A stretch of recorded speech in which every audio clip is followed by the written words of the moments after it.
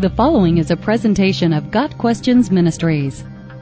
Who were the sons of God and daughters of men in Genesis 6, verses 1 through 4?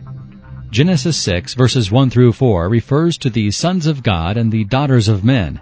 There have been several suggestions as to who the sons of God were and why the children they had with the daughters of men grew into a race of giants. That is what the word Nephilim seems to indicate. The three primary views on the identity of the sons of God are: 1. They are fallen angels. 2. They were powerful human rulers.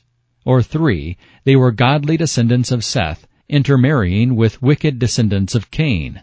Giving weight to the first theory is the fact that in the Old Testament the phrase sons of God always refers to angels, Job 1 verse 6.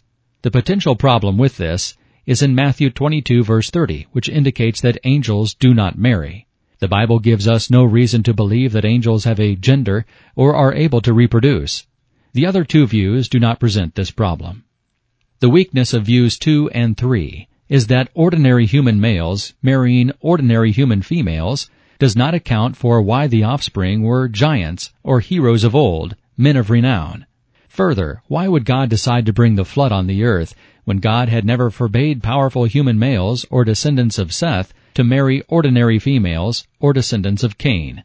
The oncoming judgment of Genesis 6 verses 5 through 7 is linked to what took place in Genesis 6 verses 1 through 4. Only the obscene, perverse marriage of fallen angels with human females would seem to justify such a harsh judgment. As previously noted, the weakness of the first view is that Matthew 22 verse 30 declares, "At the resurrection people will neither marry nor be given in marriage. They will be like the angels in heaven." However, the text does not say angels are not able to marry. Rather, it indicates only that angels do not marry. Second, Matthew 22:30 is referring to the angels in heaven. It is not referring to fallen angels, who do not care about God's created order and actively seek ways to disrupt God's plan. The fact that God's holy angels do not marry or engage in sexual relations does not mean the same is true of Satan and his demons. View 1 is the most likely position. Yes, it is an interesting contradiction to say that angels are sexless and then to say that the sons of God were fallen angels who procreated with human females. However, while angels are spiritual beings, they can appear in human physical form. Mark 16 verse 5. The men of Sodom and Gomorrah wanted to have sex with the two angels who were with Lot. Genesis 19 verses 1 through 5. It is plausible that angels are capable of taking on human form, even to the point of replicating human sexuality and possibly even reproduction. Why do the fallen angels not do this more often?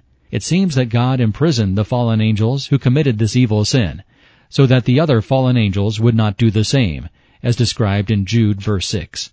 Earlier Hebrew interpreters and apocryphal and pseudepigraphal writings are unanimous in holding to the view that fallen angels are the sons of God, mentioned in Genesis 6 verses 1 through 4. This by no means closes the debate. However, the view that Genesis 6 verses 1 through 4 involves fallen angels mating with human females has a strong contextual, grammatical, and historical basis. Got Questions Ministries seeks to glorify the Lord Jesus Christ by providing biblical answers to today's questions. Online at gotquestions.org.